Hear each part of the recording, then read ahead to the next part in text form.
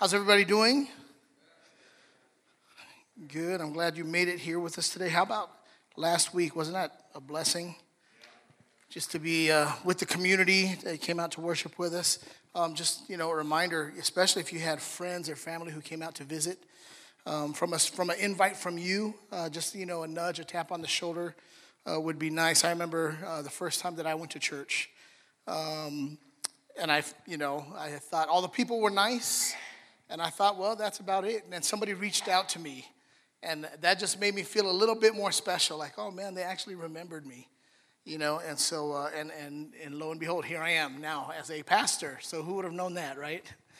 So, and in regard to the reading plan that we're going to do, it's a very simple, easy reading plan. If just by a way of hands, how many of you would like a healthier word life? Relationship with your Bible. How many would like, yeah? And so sometimes I think it gets the best of each one of us. Every once in a while, we just kind of lose track, and we start off strong as we always do. It's a human trait, and then we just kind of peel off at the end of it. But if we could start off all together, it's a really easy reading plan. We're going to be reading through the book of Matthew. It's going to be one chapter a day. For the longer chapters, we're going to split those in half. This is going to go for about 7 weeks or so. I would love it if you got a notebook or a journal and then you write down what the reading was that day. And as you read, just anything that comes to mind by way of a nugget, like, wow, I didn't know this, and write that down. Or, well, what does this mean? And you write that question down. And maybe you reach out to somebody or you bring those up in your life groups, and then we'll discuss this together. But we're going to be going through the book of Matthew for the next almost 2 months, I think about 7 weeks, like I said.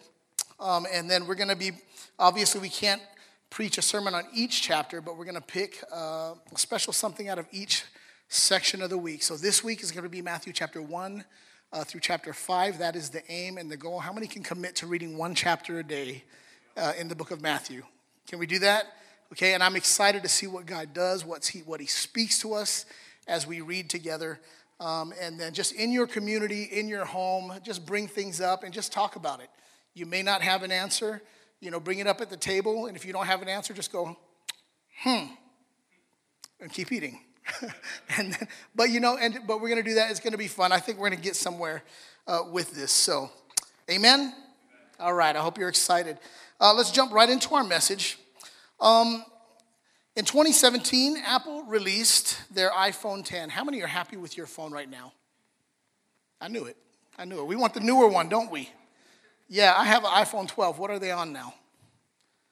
I don't know. It's like, 14, 15, something like that, right? I keep getting all these offers. Anyway, the iPhone 10 came out. It was a big change for iPhone because it was the year the iconic home button went away.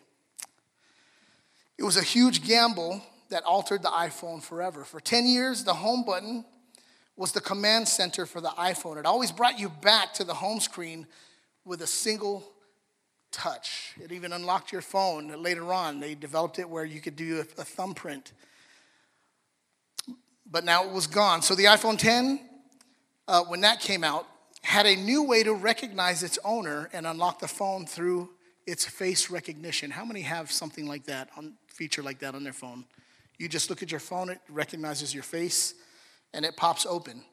The True Depth camera would accurately map out the most recognizable features and geometry of your face, so now iPhone users can unlock their phones with a simple glance. In the same way an iPhone identifies the most recognizable facial features with a simple glance, the world ought to be able to recognize the most distinguishable characteristics of a Christian. Also in a moment. If you're wondering what characteristics those would be, I know there are many. If you read the Bible, we know what it means to be a Christian, and there's a lot of things that we shoot for and we try to attain. But in today's text, Matthew 5, verse 13 through 16, we're going to get into this. There are two that Jesus gives us from his own lips. And these two are non-negotiable. So we're going to go to Matthew chapter 5, verse 13 through 16, if you have something to read with. If not, you can follow along on the screen. Let's go ahead and read it. And as we do, right off the bat, we're going to see what these two characteristics are. It's not hard to tell. It's right on the surface. Verse 13 says this, you are the salt of the earth. But if salt has lost its taste, I won't have time to teach this, so let me just give you a real quick blurb. The word, another version says a Hebrew word. It comes from the word moros, which is where we get the word moron. If you look up the word moron, it says a stupid person. Doesn't that sound offensive?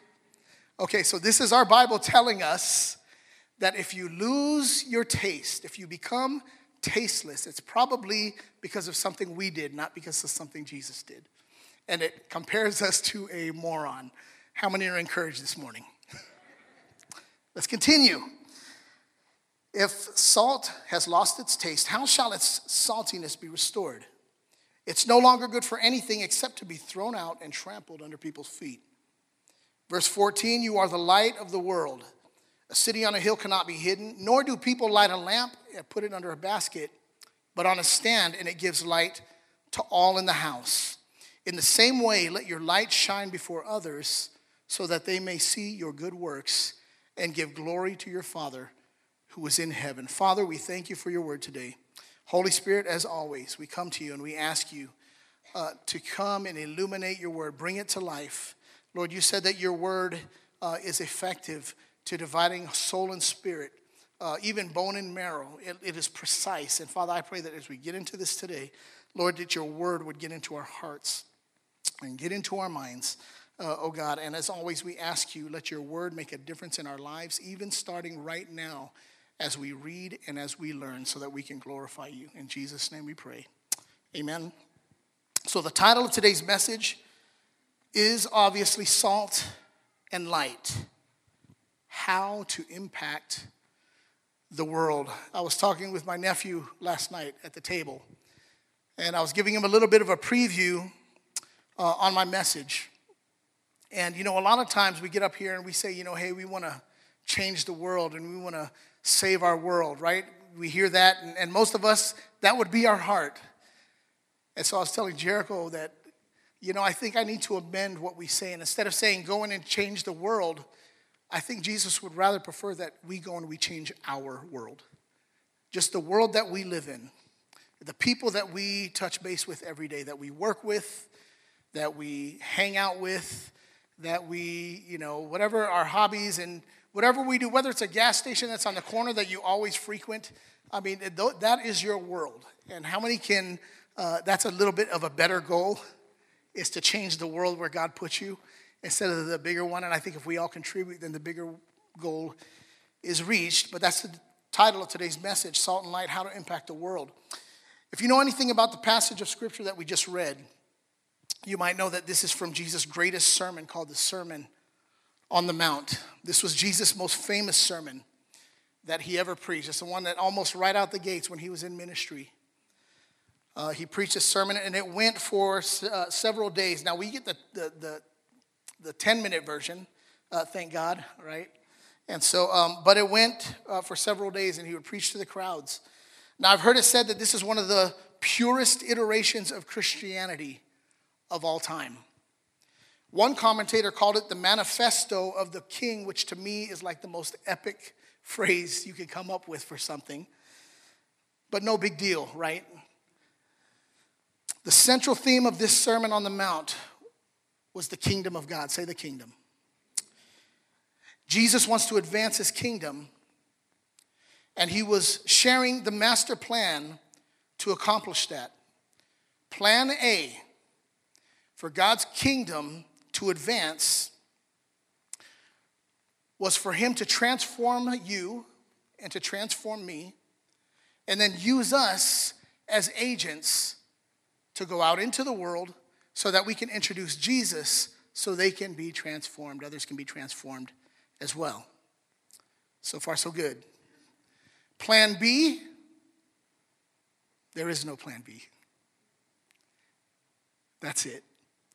God is so confident in his plan, and he's so confident in the thorough work that he does in you and me, that he knows if we stick to the plan, his kingdom will advance across this earth. So we're going to get into this, and I hope this blesses you in a good way, encourages you in a good way, and then challenges all of us in a good way. We just have to work the plan. What that means for us is this: regardless of your opinion, regardless of your upbringing, regardless of what you think, if you're a follower of Jesus, who he himself spoke these words, these are not suggestions. The greatest sermon he ever preached, his most famous sermon, and I'm here to tell you, none of what he says is a suggestion. Matter of fact, it's a command. It's a lifestyle. And it's an identity given to you and given to me, again, by Jesus himself. So if you're going to impact this world, this is what we're talking about today, then the first thing that you and I must do is embrace your identity. Embrace your identity. The Bible tells us that two of the most distinguishable features of a Christian showed us, and the first one was this in verse 13. It says, you could be the salt of the earth. Is that what it says? It says you might be the salt of the earth. Is that what it says? No, he already assumes that if you've received him, you are. You are the light of the earth. How many know salt is a powerful element? I like to cook. And my mom, I would learn some of her recipes or try to. And after a while, my mom was not able to see very well. She lost sight in one eye, and then she had a cataract blocking just the direct sight of the other eye. And there would be times where she cooks, and she thought she was using sugar, and it was actually salt. And how many know it's potent when salt is where it's not supposed to be? But it's also perfect when it is where it is supposed to be. And the thing about salt, it's so powerful. One of the first things that I learned to cook was eggs. How many can cook some eggs? We can cook some eggs, right? Maybe don't ask anything else, but I can cook some eggs. The thing about eggs is that you don't need a lot of salt. There's a natural flavor in food that when you put a little bit of salt, it brings that out. And so we're talking about salt here. It's a powerful agent, obviously. And in the Bible, it had three purposes. Number one, it was a preservative. Back in Jesus' day, they had a lot of power outages, so their refrigerators were unreliable. Some of y'all got that. Some of y'all got that. Obviously, they didn't have those things back then. So I'm just kidding. They didn't have those. But because they didn't have refrigerators, they would use salt to preserve and keep their food fresh. It was also used as an antiseptic. When people would have wounds, they would sprinkle salt on the wound to catalyze and expedite that healing process. The thing I liked about living in the islands is that when you had a scratch or a bruise or a scrape, you just go swimming in the ocean, and man, you come out, and in a few days, that thing is good. So how many have, okay, maybe I'm just bragging. Yeah, when we lived in the beautiful islands, and, that was nice. Also, number three, like I was saying, it's a seasoning, and we still use it for that today. Salt enhances flavor. It makes something better. It pulls the best out of the natural flavor of a food. And in the same way, we are meant to be salt in the lives of people around us. So we're meant to be preservers of the Word of God. This is what this means. We're to embody what that looks like. Our world and our culture is so thirsty for meaning and purpose right now, where we live in a world where truth is relative, and there are no absolutes, if any at all. And there seem to be, if somebody arrives at a conclusion, they seem to be either wrong or there's fighting about it, and there's opinions about it. They philosophize about it. But we're designed to live in contrast to all of that. As the Word of God and the power of God transforms us, we're to look more and more like Him. We're also called to be an antiseptic. We all know this. We live in a world that is hurting. There's some of you here today who might be wounded and hurting and broken. These, we might be here today feeling this way, but our presence and participation, there's a symbolism with salt and participation. But when we participate in the lives of those who are hurting, and when we participate in the lives of those who are wounded, it brings a healing that God wants for them. And we're to do the same, what Jesus has done for us, to other people. We're also called to be seasoning. Now, we like this because some of y'all are spicy. A little too spicy, right? But we're called to be a seasoning, to enhance the lives of others. That's what salt does. It accentuates the natural flavor. We mentioned this already. It brings the best out. Say, bring out the best. And that's what we're to do as salt and light when we get around people and we see what God sees. And you let them clash with a little bit of salt, and all of a sudden God begins to bring the best out of here, out of them. So we're to do the same. The truth is that all of us have something about us that we're not proud of. Amen? That was a good place to say amen, but nobody, I get it, I understand. I probably wouldn't have said it either. It's like an admission, but it's true. All of us have something we're not proud of, something that we can improve in, something that we can get better at. At the same time, God, who created us, He created us with gifts and talents, and He created us with purpose. We should be pulling the best out of people. The problem is sometimes we don't see the best, and sometimes we see the worst in people. And when we do that, that's what it means to start losing your saltiness. This is the only time God says it's okay to be salty.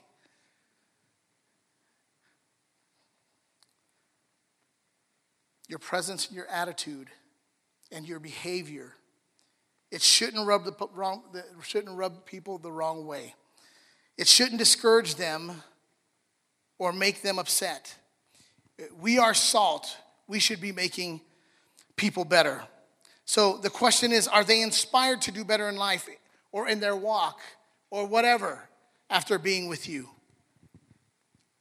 Or do they come out a little bit more angry or a little bit more discouraged or a little bit something, but other than encouraged? You know, while we took this trip to Panama a couple of months ago, and for those of you who don't know, my biological father's from Panama, so there's a little bit of an intrigue for me, a little bit of a magnanimous kind of pride, and so a good friend of mine started the church there, and they're doing incredible. They're only a year and a half old as a church, and they're already starting to plant another church in Costa Rica. So, I mean, it's very encouraging. But so Al J came along, and Richard Ching came along, and so, you know, I was excited because it was only my second time there. Obviously, I don't go there a lot. And so we went, and so I asked Pastor Rico, I said, hey, man, take us to an authentic Panamanian restaurant. So he said, all right, you got it. And so we found this authentic Panamanian restaurant, and we invited all the pastors and the team in Panama, and we all went to eat. And so I saw what Alj was eating. Him and Richard were sitting at another table. And so across, I saw them order some seafood, and I saw these gigantic prawns and this big piece of fish, and I was like, oh, man, that looks so good. That's going to be so memorable from their trip to Panama, and they're going to walk away talking about how good the food was. And we got out the restaurant. He goes, man, how was your food? I said, mine was all right. He goes, mine was, and I was like, ew. How many have ever had bland food before? You've had bland food. Am I the only one? What did the first thing you asked for? Give me some salt, maybe some hot sauce, right? A little bit of salt goes a long way. So I don't know if you, my mom, she would cook, or if I would cook, I would ask her to taste it. How many of your moms, or maybe you do this, when you go to taste it, you go,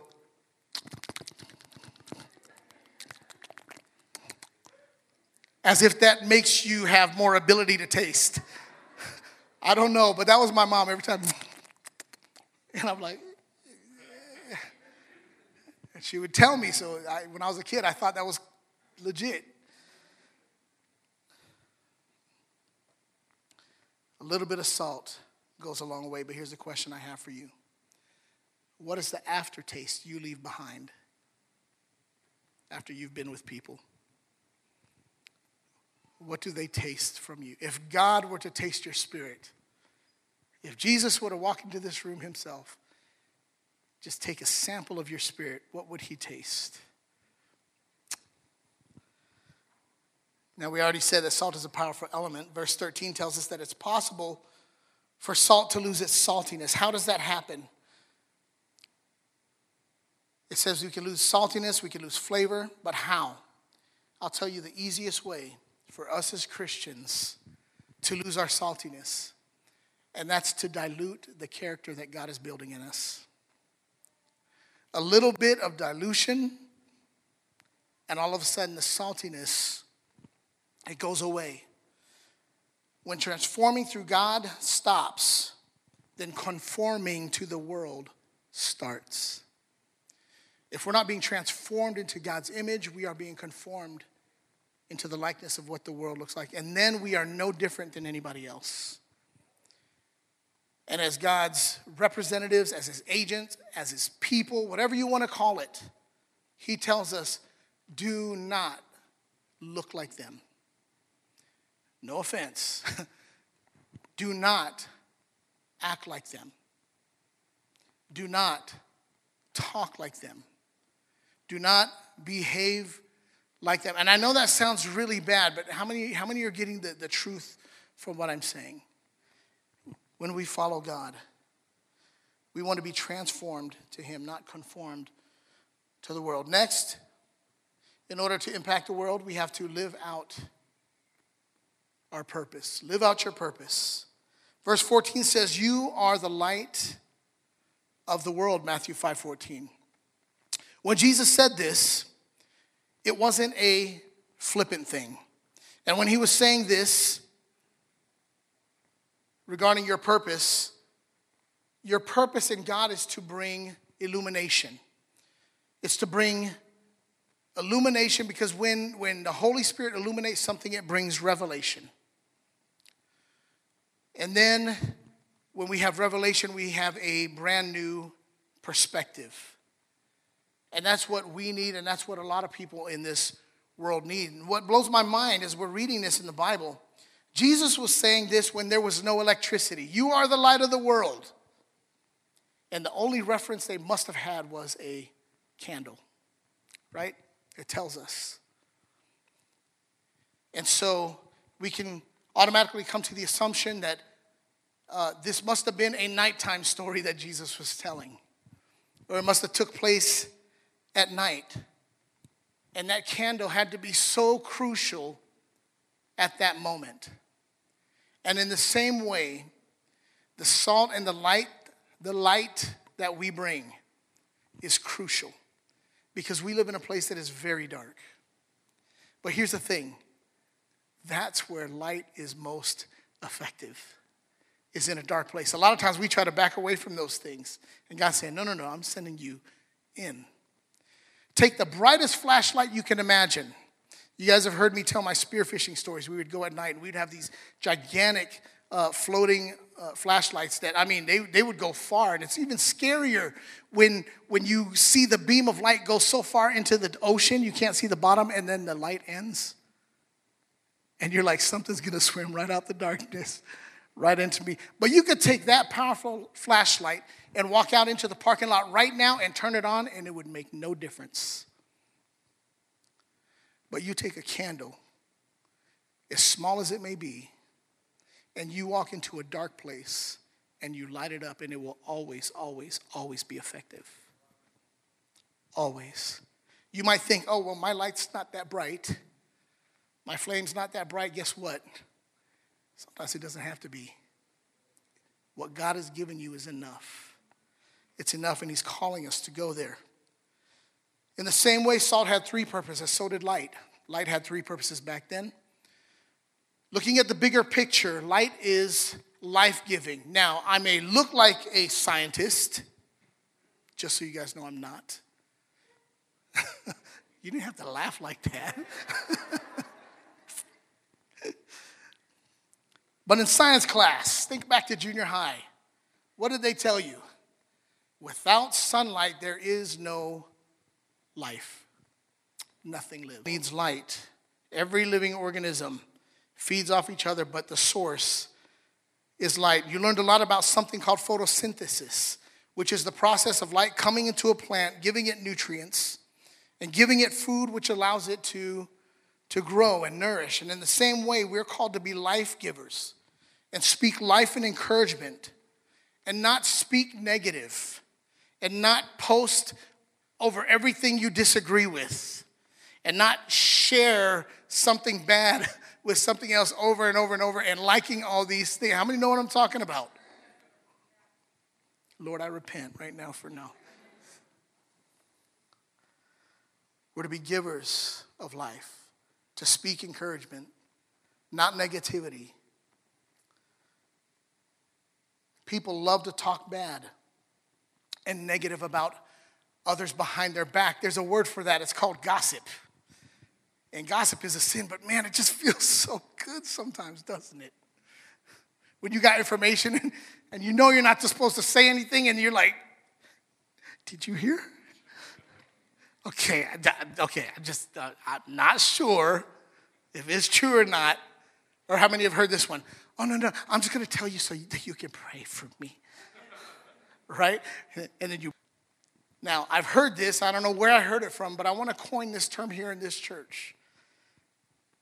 And it's called God gossip. Where instead of saying bad things behind people's back, you say good things behind their back. And you lift them up and you say life-giving things. And then when you see them walk into church, you go, we were just talking about you, girl. How humble you are. The way you carry yourself, how much you love God, the way you worship. But we need to change our language if we're going to be salt and light. Because as salt and light, we can't be that. The way we be that is we lose our saltiness.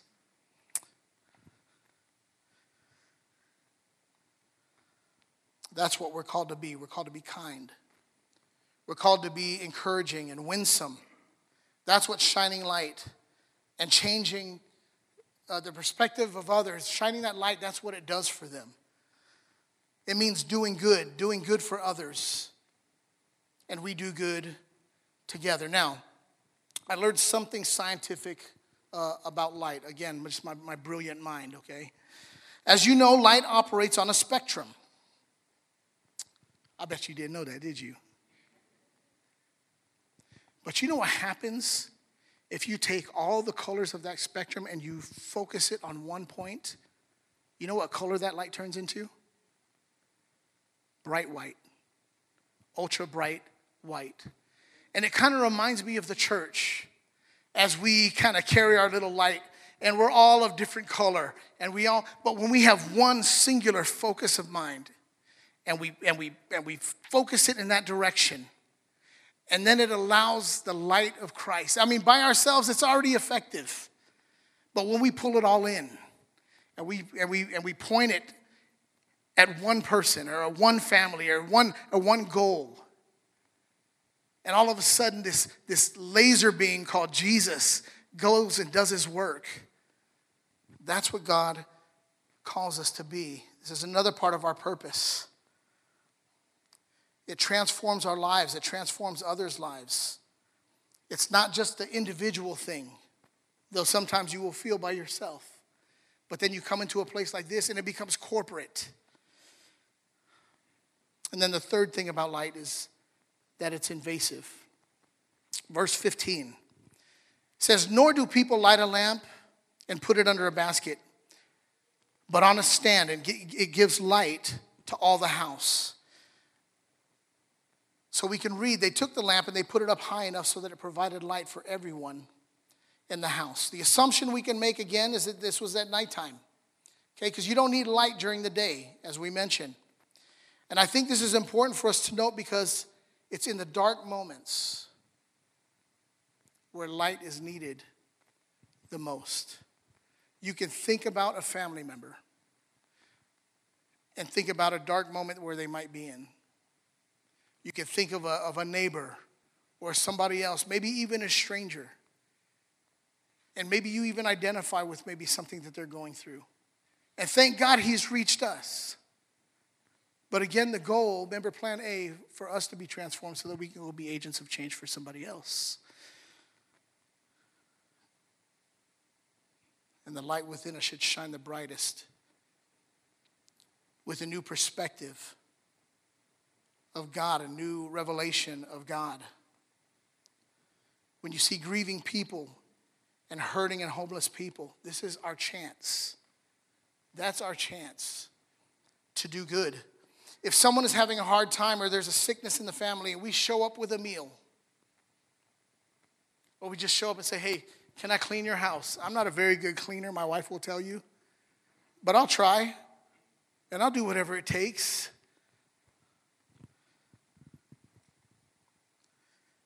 It means this. It means that we smile wherever we go. Hello. We smile wherever we go. That means wherever you are going for lunch today with your friends or whoever you invite, if all of y'all smiled at your server, I know it'd be weird, but if all of y'all smiled at your server, can you imagine? We would rock this world. One of my favorite shirts that I still got to buy, I've never bought it, it says, smile, it confuses people. And it does, because you don't see it these days anymore. And God is calling us to be salt and light. That's what we're called to do. We're called to invade the dark spaces of people's lives and shine new perspective of help, new perspective of hope. So if we're going to impact our world, we must embrace our identity. We must live out our purpose. And then finally, we must reveal the source. Zeke, can you come up and help me? Matthew 5:16 says, in the same way, let your light shine before others so that they may see your good works. And what? Give glory to your Father who is in heaven. This should be our motive, and it should be the outcome of everything that we do. That phrase, good deeds, is how we should live our lives. There's two Greek words for the word good. If you were to study this, I had a picture. I was going to show you the picture when I was studying this. It's that. Anyway, I won't go there because it's going to take more time, and you guys are hungry, I know. But there's two words, so let me get back on track here before I rabbit trail. Two Greek words for good. The first one is agathos. It means good quality. It means, wow, this is a good table. You know, Zeke, this is a good keyboard. It speaks of quality. Agathos. But that's not the word that Jesus used here. The second Greek word is kalos, which not only means good, but it also means attractive, and it means winsome, and it means beautiful. And that's how we're called to live our lives. We're meant to be so attractive and so beautiful by what we do, the things that we do, that it eventually wins people. And it doesn't stop there. Not just win people to ourselves, but that we would win people to God. We're to live in such a way, such a great way, not that people would think that we're great, but we win people so that people know that God is great. That's the goal. And when we do this, Jesus is glorified. And that's why we exist. That, my brothers and sisters, is why we exist. That is our purpose. So that when we do this, Jesus is glorified. We're saved for His glory. We live for His glory. We serve for His glory. And when we embrace this, people will be able to see who God is through us. So thank God He did it to us first. But how many know it's not about us? To Jesus, it's about us. But to us, it's about Him. And so everything that we do is so that He's glorified. And I promise you, as you humble yourself, God will exalt you. He doesn't forget. But it's better when he does it. We don't have to exalt ourselves, I promise you. Just keep doing what God has asked you to do. 2 Corinthians 3:18 says this, and we all, with unveiled faces, beholding the glory of the Lord, are being transformed into the same image from one degree of glory to another. Glory is indicative of God's light. For this comes from the Lord, who is the Spirit. And I'll leave you with this final thought before we pray. Psalm 34:8 says this, taste and see that the Lord is good. Now, I don't know about you, but through all the good and all the bad, all the great times I've been through, I can still come to the conclusion that God is good. And when it says that God is good, it doesn't mean that he's just all right. Like we say, hey, how are you? I'm good. It's like I'm not bad, but I'm not great either. I'm just good. And that's not what that means when it says that God is good. It means that there is nothing bad in him at all. That's what it means when God is good. His nature is his goodness. And that's what he gives to us, and that's what he wants us to share with others. So we just read this. Taste and see. Taste and see that the Lord is good. And that's what God wants for other people. But how can they taste and see if we are not salt and light? It won't happen. It won't happen. I don't know about you, but I feel very privileged that God would allow me to be a part of this plan. And I'm very blessed that God has enough confidence in what he's doing in me, and that he has enough confidence in me and in you. How many know we got what it takes to go and change our world, to go and impact our world? Maybe not the bigger picture, but whatever world you're a part of. Brennan Manning famously said this, the greatest single cause of atheism in the world today is Christians who acknowledge Jesus with their lips and walk out the door and deny him by their lifestyle. That is what an unbelieving world simply finds unbelievable. So for the ones who are called to be salt and light, but they lose their saltiness, it's one of the biggest factors for people not coming to the Lord. Because they can't believe people would identify with a God, preach about a God, and say they live for a God, and their lifestyle doesn't show for it. Let that never be said of us. I pray that we, Every Nation Church Las Vegas, would be a church who owns this heavy responsibility to be the salt and light of the earth, so that we could reach the lost, not so this church can be glorified, but that the God we serve would be glorified. How many agree with that? How many would say amen to that? Amen. Would you bow your heads with me? Father, thank you. Lord, for your incredible, incredible word. And Lord, I thank you that, Lord, the plan that you set in place, Lord, we don't get it. We don't understand it. If I was forming a team, I'd pick all the all-stars. But Lord, you picked me of all people. And you might be feeling the same way. But our little bitty faith with a big God is enough to do what he says he can do.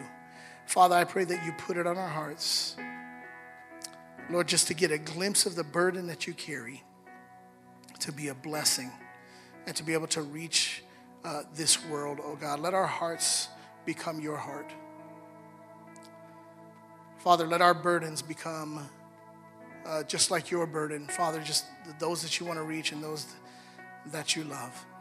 Real quick, just because I always want to give an opportunity. If you're here today and your heart isn't right with God, and I've been there and we've all been there, And we want to pray with you. And I do this, we do it all together. But before we move any further, before we conclude this service, is there anybody here you want to get your heart right with God? Would you raise your hand? Is that anybody here? God bless you, brother. Anybody else? Anybody? I see that hand in the back. God bless you. Anybody else?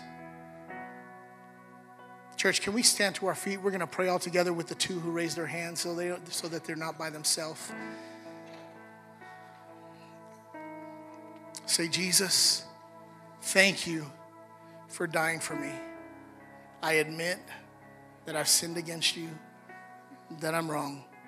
But I ask for your forgiveness because I believe that you died for me and that you shed your blood for me and that it was enough to wipe away my sin. I invite you to come into my heart, to change my life, and give me the grace to live for you from this day forward.